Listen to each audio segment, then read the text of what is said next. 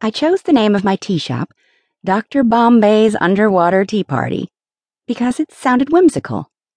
India wasn't a part of the equation, not even remotely. It had never even crossed my mind. I didn't do yoga. I had no deep yearning to see the Taj Mahal or tour Hindu temples. I didn't harbor some spiritual desire to follow the path of Buddha. But one day, a regular customer, Kate, walks into my shop, raving about a trip she took there as a Rotary Club scholar. She's planning to go again, and her enthusiasm is infectious. "You should come," she says after breezing in. "It'll be fun." Girl, if I go on vacation, I'm going to Florida, to the beach, throw a book over my head and drink margaritas for breakfast. India? No thanks.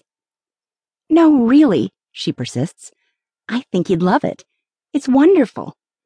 Plus, I need your help." I don't give it much thought. Me going to India for 3 months, as required by the Rotary Project, seems about as likely to happen as me suddenly deciding to peel and eat a raw onion. As a new business owner, my work stretches as far as I can see. Days off? What are those?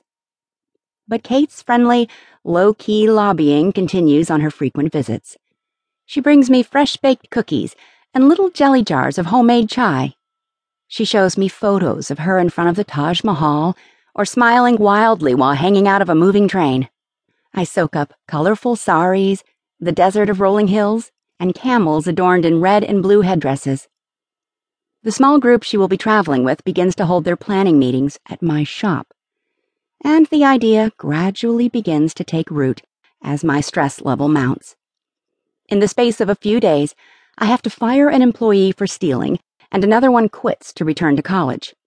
I'm spent, burned out, and working all their shifts. I want a break, a place where I can collect my thoughts and stop debating about how I got myself into this mess. The next time Kate walks into the shop, she skips up to the counter with an inquiring expression, and I surprise myself. "Okay, I'll go." I have a vague idea that I can see where my tea comes from, and maybe provide a little help to someone along the way. Kate provides me a free place to stay for some of the trip, and a world of adventure. Managing to poach a generous friend's Delta Buddy Pass, suddenly I am heading halfway around the world. It's the first time I've been away from my shop since I opened it about 3 years earlier. As my plane touches down in Mumbai, I can see the teetering jumble of slums next to the airport, houses made from corrugated metal and blue tarps. Entering the city of 12 million people, I feel almost breathless with panic. It's not what I expected. The overwhelming smell of incense, livestock, and diesel fuel. The heat. The constantly blaring car horns, and the press of so many people. I'm planning to meet up with Kate in Hyderabad in a few days, but for now I'm on my own with almost no idea of what to do. What I do know is that I want out of there. Nervously flipping open my Lonely Planet guidebook, I stop in the middle to look through the photo pages. One shows the Golden Temple in Amritsar. Another is a cluster of cows roaming busy streets in Kolkata. Then there's a beach town dressed up for a festival. But I'm drawn to one mysterious photo showing pink turreted buildings and stone steps descending into the Ganges River. This place looks like nothing I've ever seen. It's Varanasi, the holiest site in the Hindu religion and one of the oldest cities on the planet. It seems like as good a plan as any. I can hide out there for some R&R until I meet up with Kate.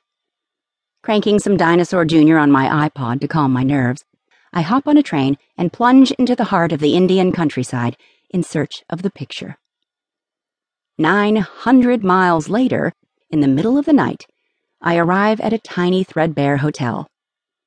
As my little tuk-tuk rolls to a stop, I see the staff is sleeping outside on the stairs. Some are curled around the potted plants surrounding the front of the building. Others are stretched out in the lobby on the hard floor. They suddenly jump up and grab my bags. I'm jet-lagged and disoriented. The hotel owner senses my confusion and takes pity. "We just had a last-minute cancellation," he says. "Welcome." As he deposits me in my room, I ask him for tips on local sites, and he offers me some advice.